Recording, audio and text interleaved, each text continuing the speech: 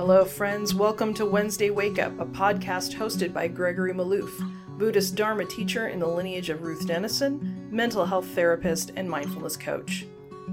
Wednesday Wake Up explores the ancient teachings of Buddhism through the lens of Western psychology, neuroscience, and the modern human potential movement. Our commitment is for these teachings to educate, challenge, and inspire you to awaken to your deepest potential to live a truly fulfilling life of wisdom, joy, and compassion. Thank you for joining us. May these teachings serve you well. Good evening, everybody. Welcome back. I'm going to give a special shout out to all of you that are joining us live this evening. Welcome back to Wednesday Wake Up. And I'll give a special shout out to those who will be listening later on the podcast and our friends who will be watching on our YouTube channel. So hello, good evening. I want to do a few announcements before we get started. So first, just want to thank everyone who was able to come to the retreat. Thank you for sharing the day with me. Awesome experience. That was our third retreat this year, and this year was the first year that I've done those day-longs that way, and it's been incredible success. I had so much fun and learned, oh my gosh, so much from the experience. So really appreciate you guys participating, those who could. And just to remind folks that Molly and I are beginning to reproduce the experience as a self-paced course. So everyone who was on the retreat will have access through new software, handouts, all the recordings, some introductions to the material, some advice and suggestions on how to revisit the material. So all that will be coming in a week or so. And then people who were not at the retreat who want to go through the material are more than welcome to have access. So that will be done. And so I'm pretty excited about that experiment. And then let's see what else I wanted to talk about. Yes. So one of the things I had mentioned a while back was that I was kind of putting my head, putting my heads together, putting my hands to my head, trying to figure out how we can create some classes and some curriculum in this upcoming year. And I think I am settled on doing either a class or a set of retreats. I'm not sure exactly how we'll do it, but I think we should start at the beginning of the year with the Satipatthana Sutta in a way that we haven't done before. I want to take everyone through the entire Satipatthana Sutta as the meditation. So all of the Satipatthanas, and I think probably a class would be the best way to do it.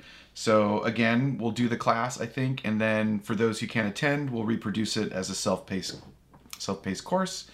But I think that's where we're going to start, and then what I'd like to do is do some sort of Satipatthana work, and then some kind of advanced studies in Satipatthana, and then jhana.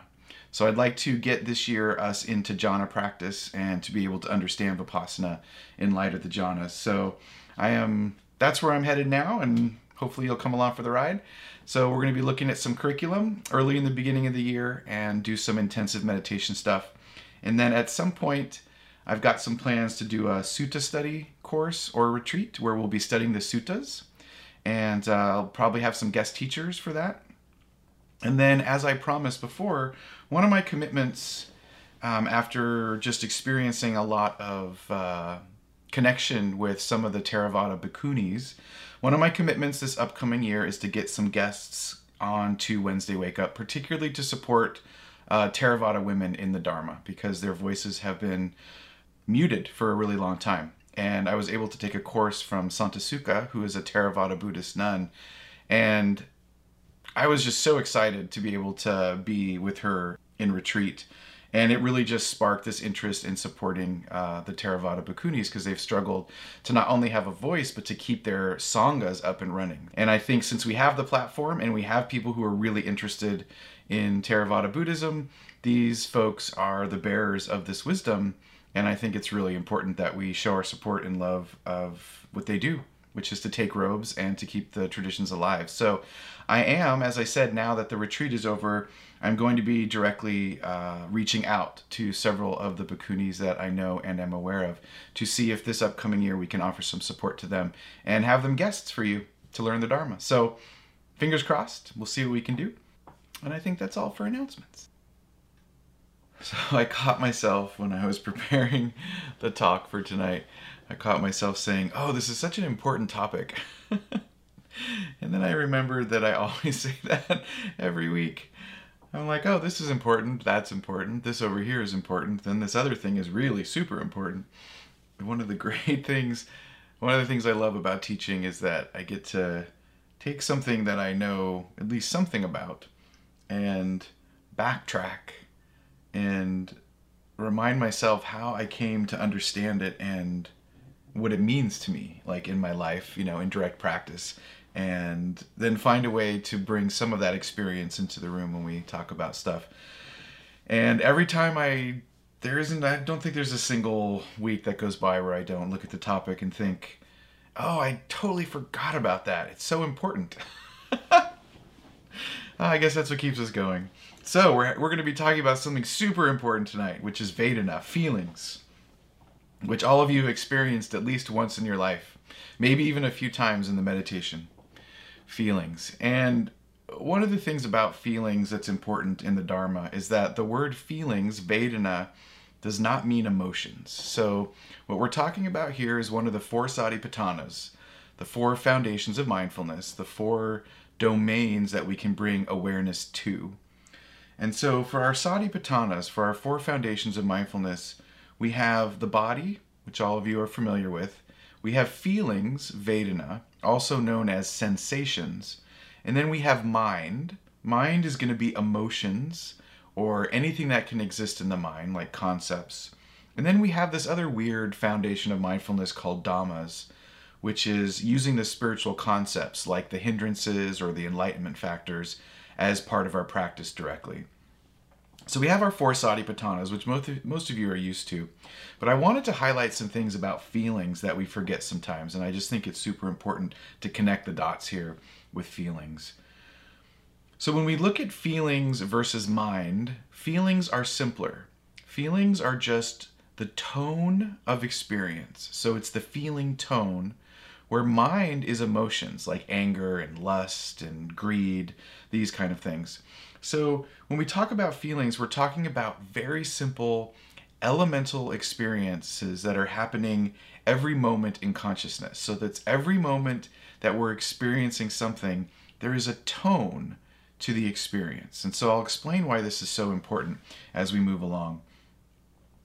Now in Western psychology, I feel like the closest thing we have to this Buddhist idea of Vedana is what in Western psychology we would call affective tone or feeling tone. And that would be the psychological definition of it. And that refers to the mood or feeling that is essentially associated or arises in conjunction with stimulus at the sense doors. So it's basically what we're talking about in Dharma. That's the bridge to Western psychology. It's the feeling tone that arises after sense contact. After the energy hits the senses, there is a feeling tone that arises. And I wanted to read to you the actual quote from the Satipatthana Sutta, which is just a couple lines here. Here's what the Buddha says. It's so straightforward in the Dharma, of course. The Buddha says, "When feeling a pleasant feeling, one knows I feel a pleasant feeling.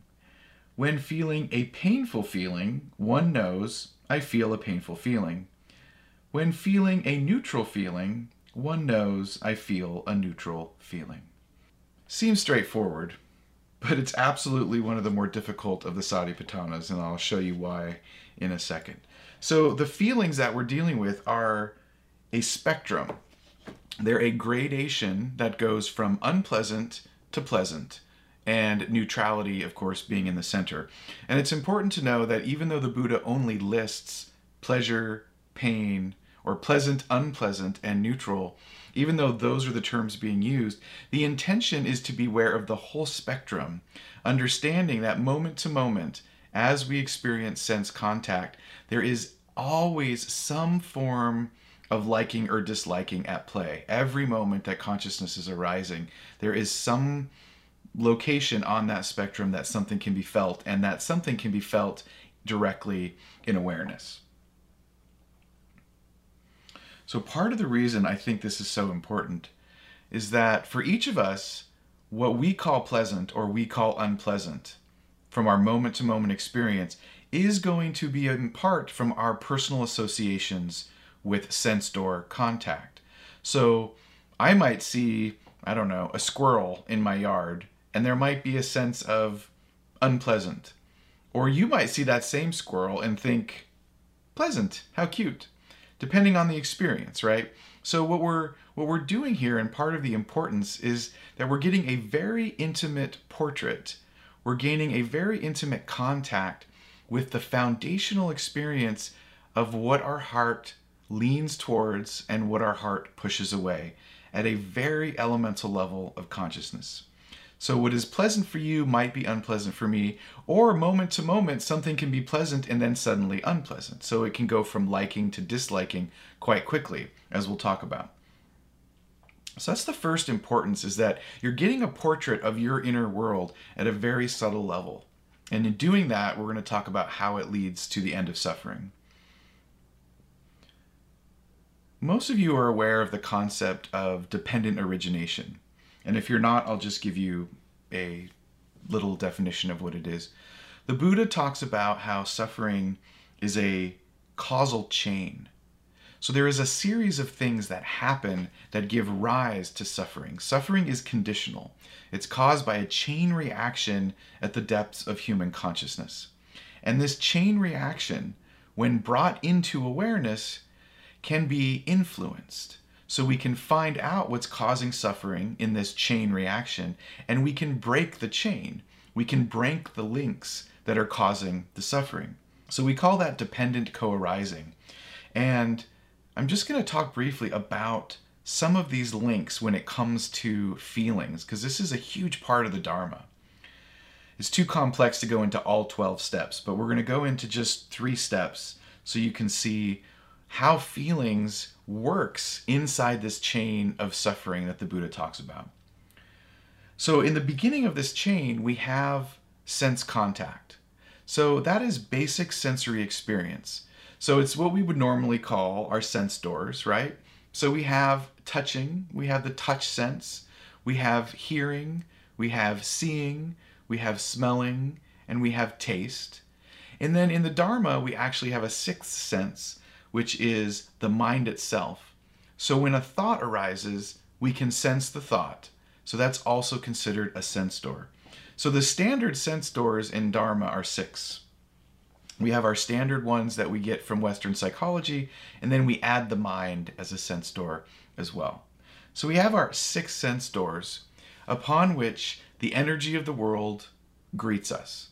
And in those moments, in this chain, vibrations hit the ears, light hits the eyes, chemicals in the course of food or whatever else we're putting in our mouth is chemical reactions, right?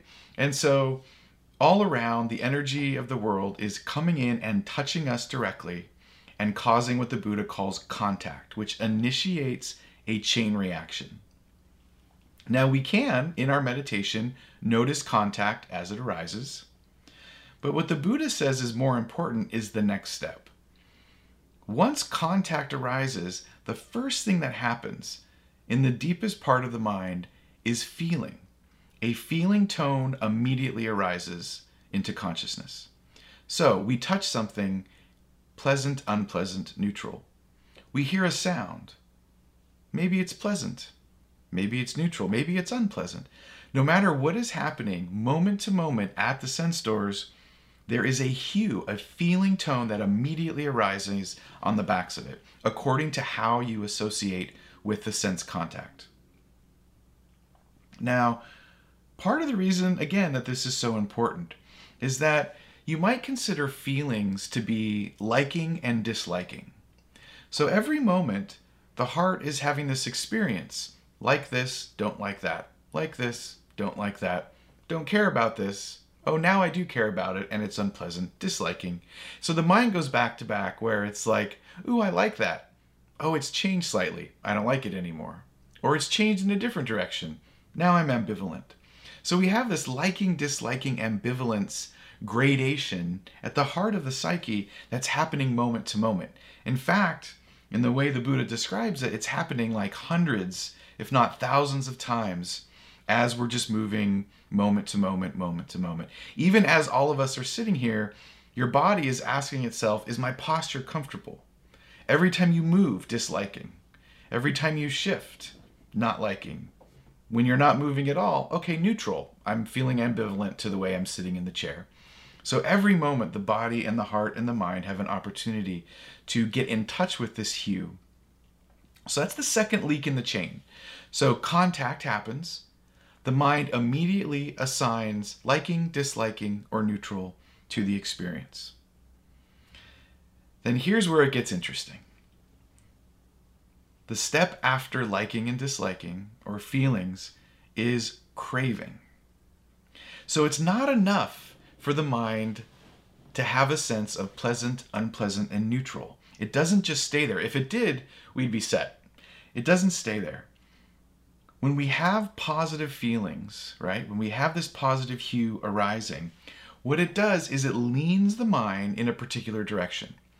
Once the mind labels an experience pleasure, the next thing it does is say, how do I get more?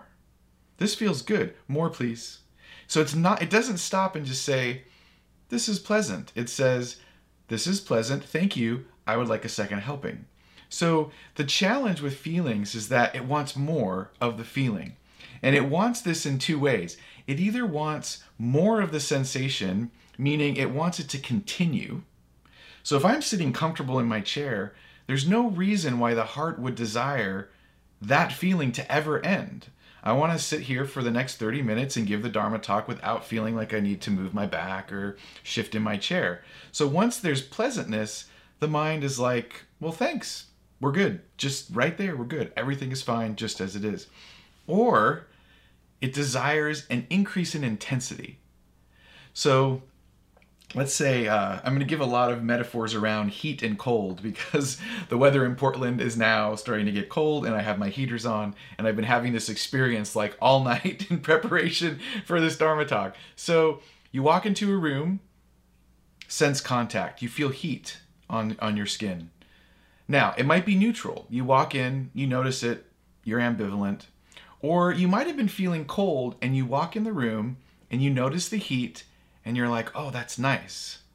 Then you might think, oh, maybe I should turn the heat up a little bit. It's not enough just to be liking. It's like, let's increase the intensity of that pleasure. So this is what the mind does. Sense contact, feeling, and then more. Craving. It leans out in a particular direction. Now, of course, our companion to craving is aversion, which is the pushing away factor. So after the feeling, the mind either wants more or it wants to push away the experience. So that's a third link in a chain. And remember, this is happening like over and over and over again before we can even see that it's occurring in consciousness. Now, negative feelings are the same way. You'd grab something and it's cold, it's hot, it's prickly, and there's the first sense that is unpleasant. And then the second sense is, please stop. You push away the experience because you want the experience to end. And if you're really wrapped up in aversion, you want to prevent that experience from happening in the future. So the mind gets wrapped up in the sensations and says, disliking, and how can I prevent that disliking from happening again? Because disliking is unpleasant.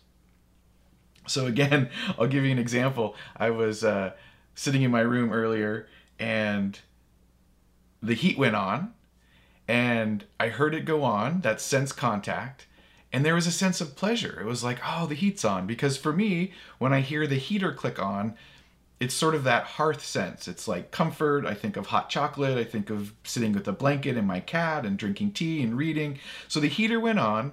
My mind immediately had a sense of, oh, the heat turned on. That's nice. But that wasn't enough. I thought to myself, oh, but is it turned up high enough that it will keep going? Or is it just going to keep clicking on and off? Right? So there was this grasping of wanting it to not only stay, but to stay at a particular temperature. And I noticed the discomfort in anticipation of it turning off again. So that's why the mind gets distressed, because there's the contact. Ooh, that's nice. Can you please keep that niceness going? Thank you very much. That is how the heart reacts to the pleasantness. Now, when the heater did turn off, there was an aversive response, like, oh, it turned off. And then I thought I could get up and turn it higher, but then there was the sense of, but I don't want to get up because that's inconvenient. And that's aversion. So I could see in a matter of a 3-minute interval, liking, disliking, pushing away, grasping, all in a matter of minutes of just listening to the heater turn on and off. Neutrality is the same way, but it has a unique quality to it. When we experience something at any level of our sense contact, and we experience it as neutral, two things tend to happen. One, we're just ambivalent. We don't really notice it. It's like, it just is what it is.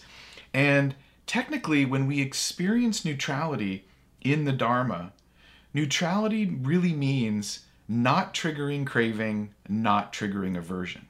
That's what neutrality really means in Buddhist psychology, right? It's not nothingness, right? It's a sense that there is no agitation in one direction or another.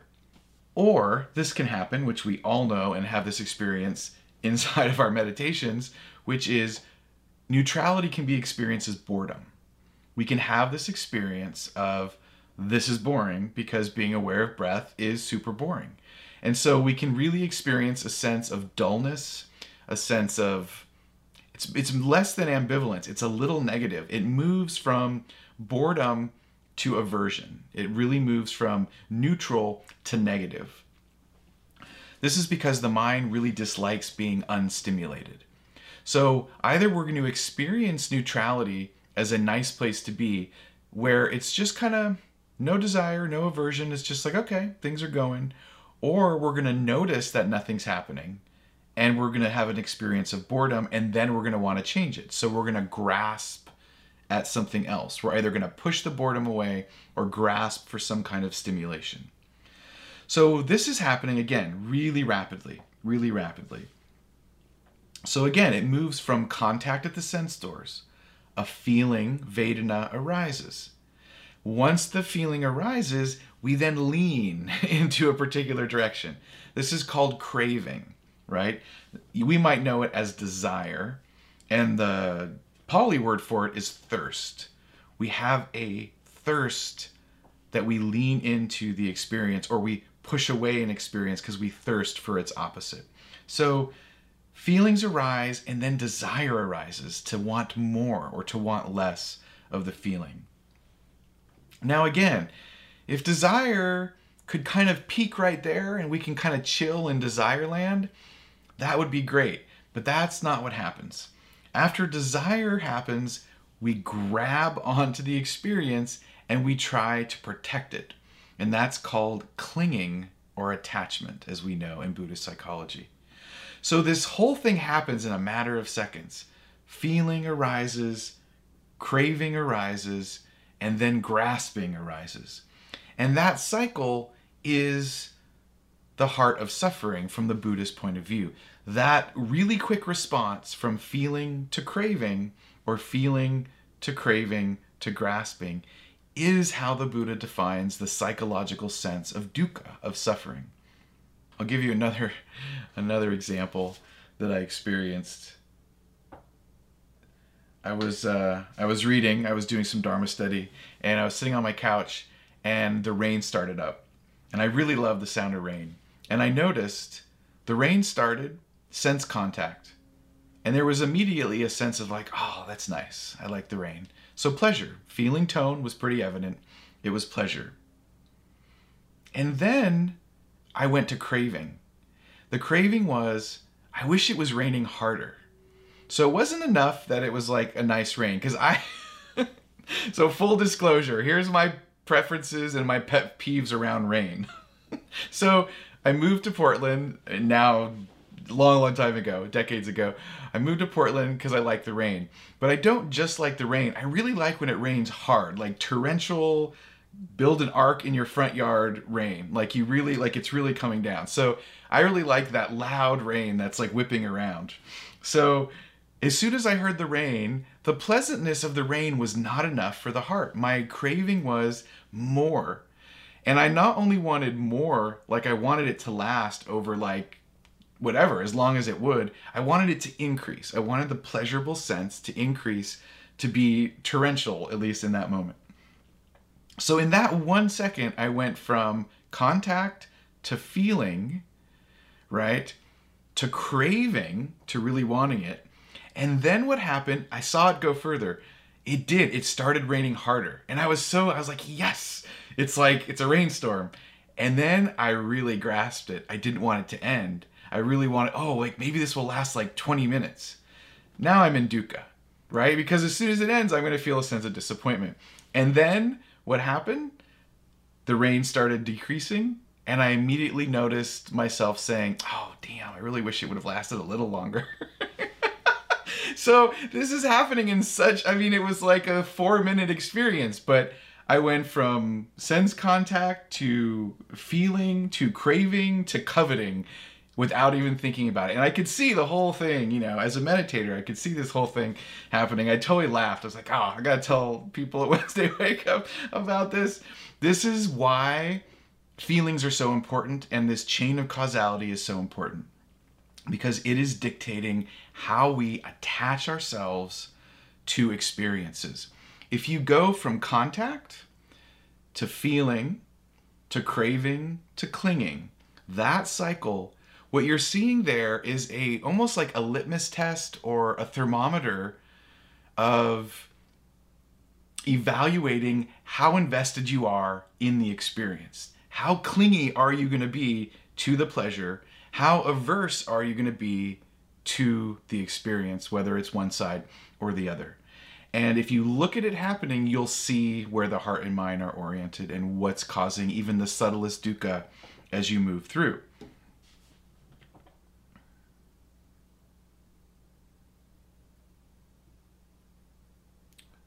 Another really important aspect of this when it comes to dukkha is that all of you are familiar with the second arrow parable, essentially, or the arrow parable.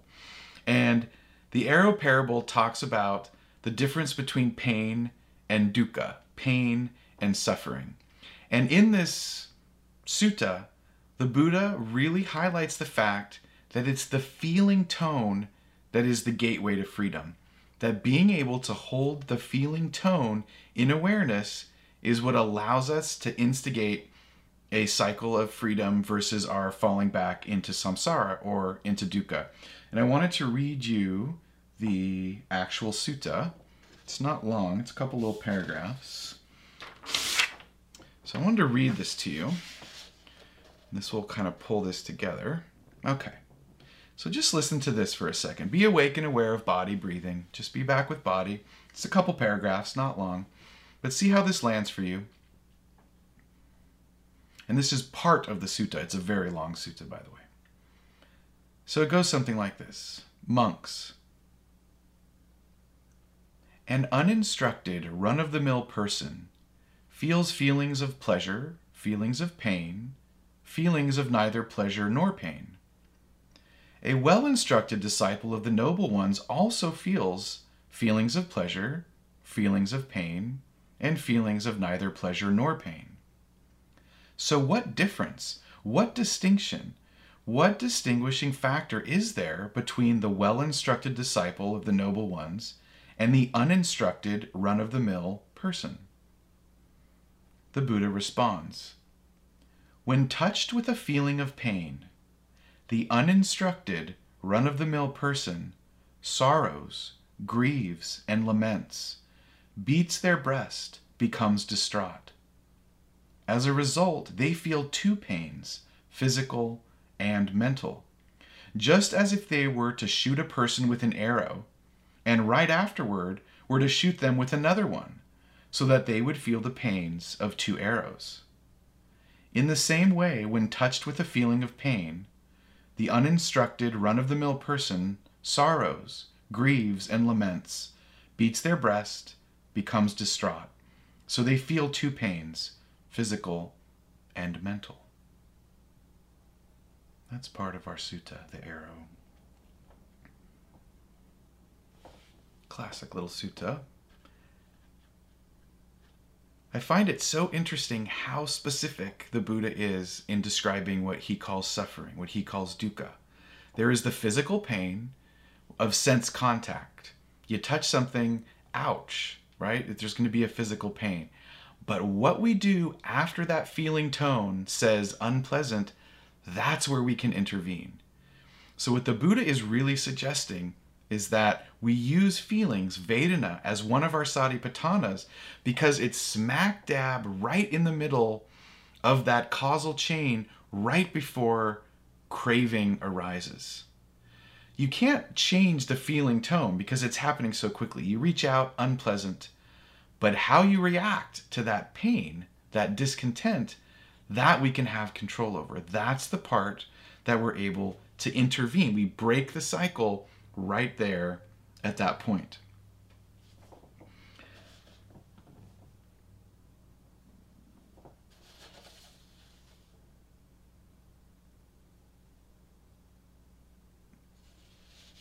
Part of the reason that it's such an important practice, I think, to have the Satipatthana of feelings is also because how quickly the mind operates. Like as I was explaining in my examples, before you know it, you go from sense contact to grasping, and you're reinforcing the pleasure before you even think about what you're doing. It's important to know that this is biological. It's biologically adaptive that human beings can make quick decisions when things distress us. It's really important that we can make quick decisions, liking, disliking, right? So if you think about it, I always like to think of this as an example. So you're walking through the woods and you're minding your own business and you see a lion, right? You see a lion, sense contact, image of lion hits the eyes, right? Now, sensation arises. Pleasant, unpleasant, neutral. Now, it wouldn't behoove us to see the contact, see the sensation, and then sit down on a rock and contemplate, how do I feel about the lion? Is it pleasant? Is it unpleasant? Is it neutral? And sit there and do a whole meditation.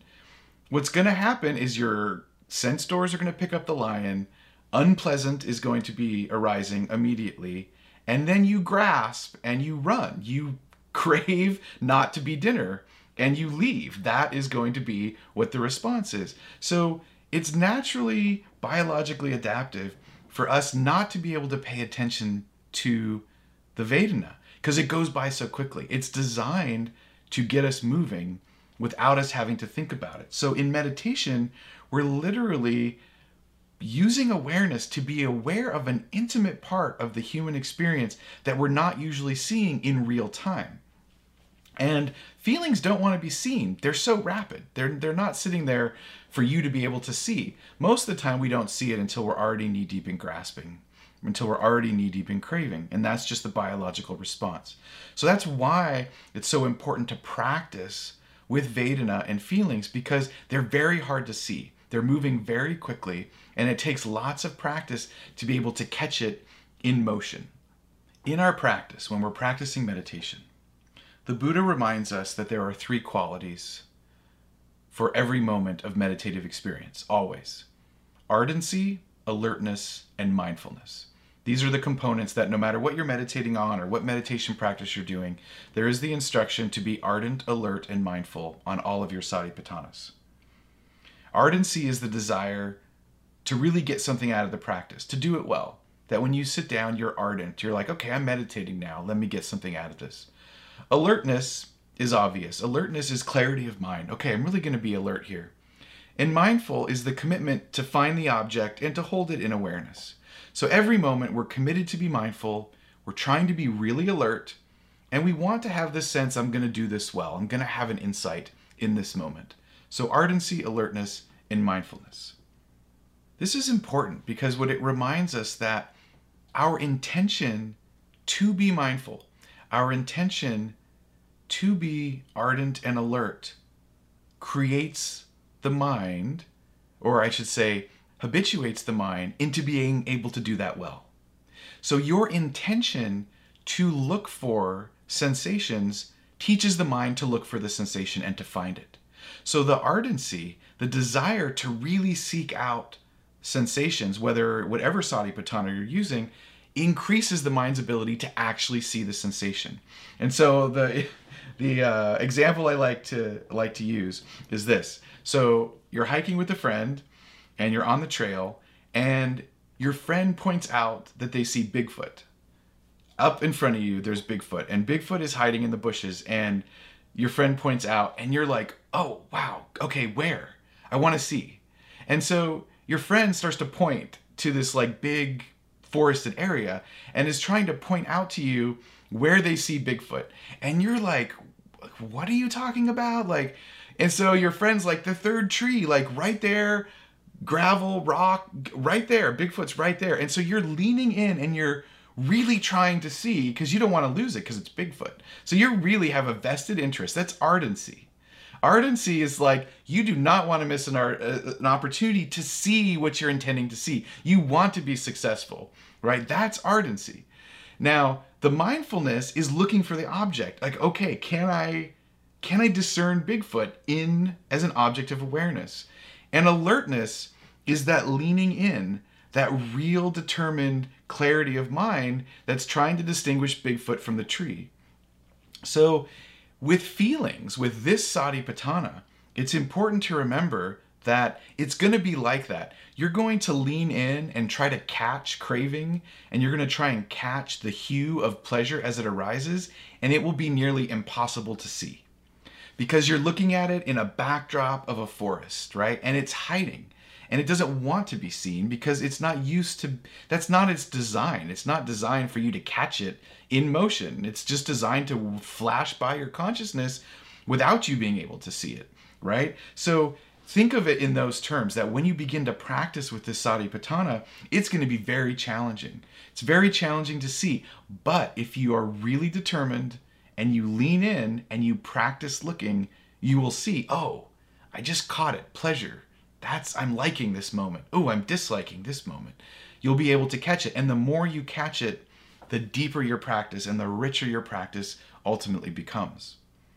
One other thing I'll say. When we're practicing with feelings as an object, you're going to be practicing on the cushion, of course, and you're going to be practicing off the cushion. And it's a little bit different on the cushion than it is off the cushion. So when you're practicing moment to moment in your meditation, there's basically two primary ways that you can do the practice. One is to do your body breathing and bring awareness to the sensations of the body, right? Could be your arms, your legs, your head. Do your basic body scan or your full body awareness practice. And then what you want to do is then intend to look for pleasant, neutral, and painful sensations. So you switch your practice with intentionality and you begin to bring awareness to different parts of your body. And you look for sensations. Again, Bigfoot, you're not going to see it right away. It's going to be hidden. It's going to try to be hidden, but you just keep looking. Now, at the level of sensations, you want to start by actually feeling sensations that are somewhat pleasurable. This is going to be tingling, vibrating, pulsating, energy movement like through the arms, or the tingling on the face, or maybe the heat on the face or the temperature on the body in some way. You actually want to look for sensations that you might, when held in awareness, say, yeah, it's kind of pleasant. Like my hand's tingling. I'll say that's pleasant. And then you want to label it. You want to use noting practice to say to yourself, pleasant. Holding that place marker in awareness. And you can do a whole body scan, moving awareness throughout the body, bring awareness to hands, notice the sensation, and you just say, no, neutral. I'm not feeling anything there that's discomforting. It's not typically pleasurable, so I'm just going to label it neutral. When you find a spot that's contracted or dense, when there's actual pain, of course, then you label that. You just say, unpleasant. So what you do is you go through the body seeking out feeling tones. Now in the beginning, it's going to feel really ridiculous. because you're going to go through and say like it's all neutral. It's like, well, there's tingling. It's not really pleasurable. But you want to establish a litmus test for yourself. It's a thermometer for yourself of this gradation of hue. And the more you practice, the deeper and the more rich these experiences become. And you'll be able to catch them quicker and quicker. And it's a delightful experience to be able to begin to see liking or begin to see disliking. But on the cushion, it's going to be the physical sensations of embodied being. You're not looking for emotions. You're actually looking for just the tone. You're looking for the tone of body sensations. Now, when you leave the cushion, it's going to be more like what I talked about earlier. You're going to try and catch yourself liking something. That moment where you take a first sip of tea and you have that sense of like, oh, that's nice. You label it, pleasure. That's pleasure. The minute something feels discontented, you label it, displeasure. You look for the neutral. The minute you feel boredom, bring awareness to it, label it, that's neutral. That's ambivalent. I don't like, then of course it's going to turn to negative. So on the cushion, it's the physical sensations. Off the cushion, it's still physical sensations, but you're going to be more apt to identify them as liking, disliking, and ambivalent. You're more going to experience it because you're leaning into the emotion already when you're off the cushion. So like I said, I heard the sound of the heater turn on. My mind probably popped up a memory of childhood or some experience I have, and there was liking, and I was able to identify it. Okay, that feels good. A really good place to do this is when you're feeling temperature or you're eating, right? Or you're doing something very pleasurable. Because with each bite, you can notice, that bite tastes good. You can notice the pleasure tone as the food hits your tongue, right? The smell, the taste, the heat. So when you have experiences that you're engaging in that are already pleasurable, you can break them down and notice as you're eating that the eating experience isn't just pleasurable, it's moments of pleasure, right? Every bite has a different sense. Now, some bites of food might be neutral. You get close to the end of a meal and you're like, okay, yeah, I've had 5 bites of that and now it's just boring. But those first 5 or 6 bites of something, use this Satipatthana and you'll start to see, and especially Ruth Denison would always, when we were with Ruth out at Dhammadena, she wouldn't even let us start eating. We had to sit and stare at it and smell it and anticipate the pleasure. And then we had to slowly move the food to our mouth and notice right as we touched the sensations when pleasure arose. She made us it took us forever to eat with her. It was so annoying. Eating took forever, and it always took forever for us to start any kind of meal because she would sit us in front of the food and make us wait and look at it and anticipate the feeling tone so we could really get prepared to have the experience. So, off the cushion, use your pleasant experiences that you already know are pleasurable to watch for the first moment that the pleasure arises. If you're about to sit down and read a book, right? Sit down with the book, open it up, and start reading being aware of body. At which point is it really become enjoyable? When you notice, I really like reading, right? You're watching a movie. Be aware of your body. How many minutes in before there's that sense of, ooh, good movie, pleasure. All right, cool, I'm going to stick with it. Craving. I'd like to see the movie to the end and not have Netflix just turn off, right? You have a sense of the pleasurable experience. Now, pain is similar. If you know something's going to be uncomfortable, right? Let's say you have, this is kind of random, but let's say you have a pain in your knee and you know that getting up from the chair is going to have the sting, right, of the pain in the knee. Take a minute to be mindful, and as you stand up, watch the mind label the sensation unpleasant. Watch it happen in real time. So off the cushion, anticipate when you know something's going to be discontented and when you know it's going to be pleasurable, and just turn it into a meditation. And what happens over time is your mind starts to spontaneously catch itself in the act. And you'll start having these wonderful moments.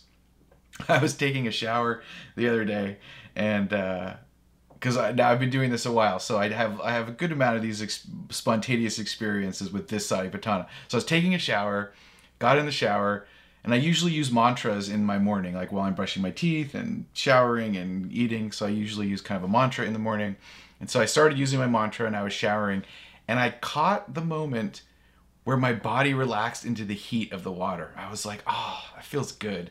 I was like, oh, pleasure. There it is. So I caught the pleasure. And then I forgot about it, continued showering. And then there was a moment where I caught myself saying, oh, it's too hot in here. It's so like steamy in here. And so all of a sudden preferences change, and it was unpleasant. I could see unpleasantness arising, and I noted it. I was like, oh, there it is again, unpleasantness. So in times like that, you can really use the Satipatthana to note the preferences of the mind and watch how quickly it likes and dislikes. It's so preferential, constantly preferencing itself all over the place. So that's the difference between those. One other thing I'll mention as we bring this to close is that the Buddha makes a distinction between what he calls worldly pleasures, or worldly feelings, mind you, worldly feelings and unworldly feelings. This is something that you'll hear quite a bit in the Dharma, and when we start talking about jhana more this upcoming year, we'll go into this in huge depth. But basically, the Buddha reminds us that there is pleasure that arises from sense contact. There is negative experiences that arise from sense contact. And there are positive and negative feelings associated with meditative practice, which the Buddha defines as being something different. So when you're in meditation and your mind gets really present and you get into this sense of stress release and you're feeling really good and there's a sense of pleasure, the Buddha calls that an unworldly feeling. It's a feeling that's caused by meditation directly, and because it's being caused by meditation, it's considered more skillful because it tends to lead towards contentment rather than a grasping for more of the experience. So there is pleasure in your meditation that will be sense-door oriented, and then there's other unworldly pleasure that's considered a byproduct of meditation. And you will be able to discern the difference over time. It will be clear that, oh, I'm really feeling this sense of pleasure. Oh, that's from the fact my mind is concentrated, and you'll be able to see that it's an unworldly pleasure. I just mentioned that because it's a common distinction. You'll read about it. You'll see it all over the Dharma, that there's these two, worldly and unworldly. Now, an unworldly negative or unpleasant sensation, the Buddha usually describes as the desire to be liberated. The pain that comes from wanting to be enlightened and knowing you're not there yet and being frustrated by your practice. So all of us, I'm going to say most of my time, at least some time of every day of my practice, at least every week, there is a moment of unworldly aversion or unworldly unpleasantness, which is, why is this taking so long? This stupid practice doesn't work, and why am I doing this? So those moments that you have where you feel a drive to be free and you have this sense of like, oh, this is so hard. The Buddha says that's a different thing because you're on your way to skillful activities. That's an unworldly displeasure. And he's like, that's great. Don't worry about it. You want to feel like you're not there yet because that motivates you to practice. So we'll talk about that more as we go on because that's what we deal with in the jhanas. We deal with unworldly pleasures and unworldly displeasures, which are different than our standard ones. So feelings. So again, feelings are important. They are one of the 4 Satipatthanas. They are a primary meditative object. So you do want to figure out how to use this in your meditation. This is something that you want to be practicing regularly because it's hard to see. It does take time, but once you get it, it will be it's an amazing experience. And remember that it's part of dependent co-arising. It is the link in the chain that the Buddha says can be the quickest way to decrease suffering. If you find yourself suffering, find the unpleasantness and the pleasantness at the level of sensations, and the Buddha says immediately the mind will let go. The mind will let go of the grasping if you can find the little sensations of liking and disliking. So the Buddha finds that to be like the trap door, the escape hatch in the chain. He talks about other parts of the chain, but this is the one that has to do with the second arrow. This is the one that we really want to set our sights on because it's the quickest.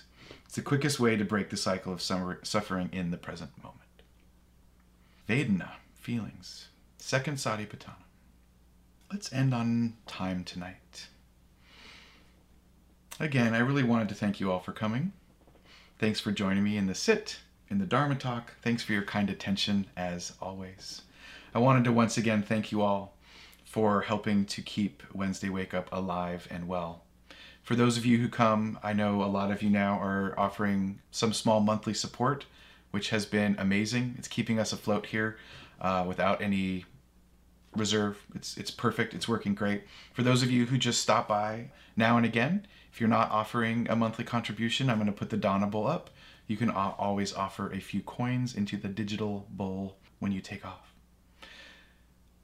Let's, if you can, hang with me for 2-3 minutes while we remind ourselves of our higher aspiration, which is well-being for everyone, all beings. Let's fall back into full body awareness. And you might in this moment notice feeling. What is the feeling tone of this moment? As you bring awareness back to the body, there'll be a tone, a hue, and see if you can find it in awareness.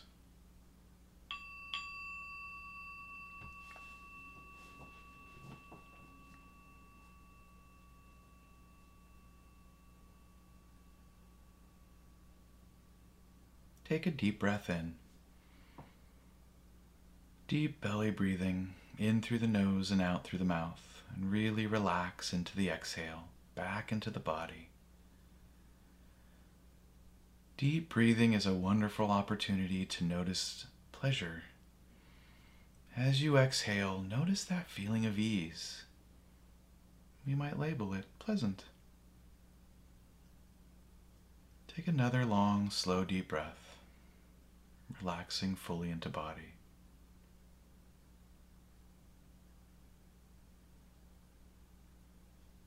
And let's engage in the recollection that we call loving kindness, while maintaining awareness of this breathing body. We recollect that we come here together in community, in Sangha,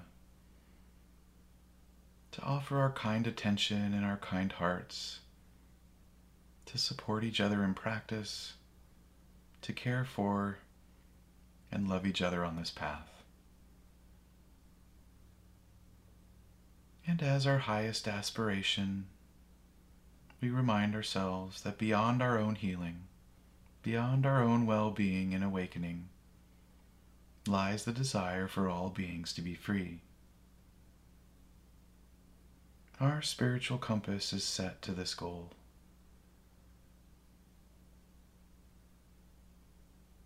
So with our bodies relaxed and at ease and our hearts awakened and open, let's wish well for everyone in this moment. Notice how it feels to do so. May all beings be free from suffering.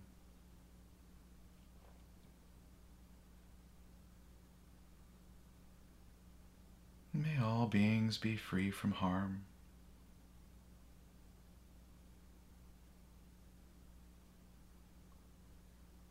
May all beings feel safe and secure, loved and cared for. May the planet itself be free from harm. And may it as well be loved and cared for.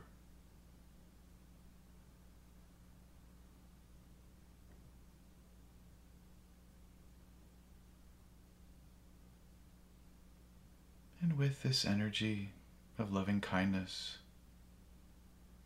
this aspiration of goodwill for all beings, we might simply conclude this evening by answering this question. If you could wish anything in this moment for all beings and know it would come to pass, what might that wish be right here and right now? Wish that for all beings, and notice the feeling that arises as you do so.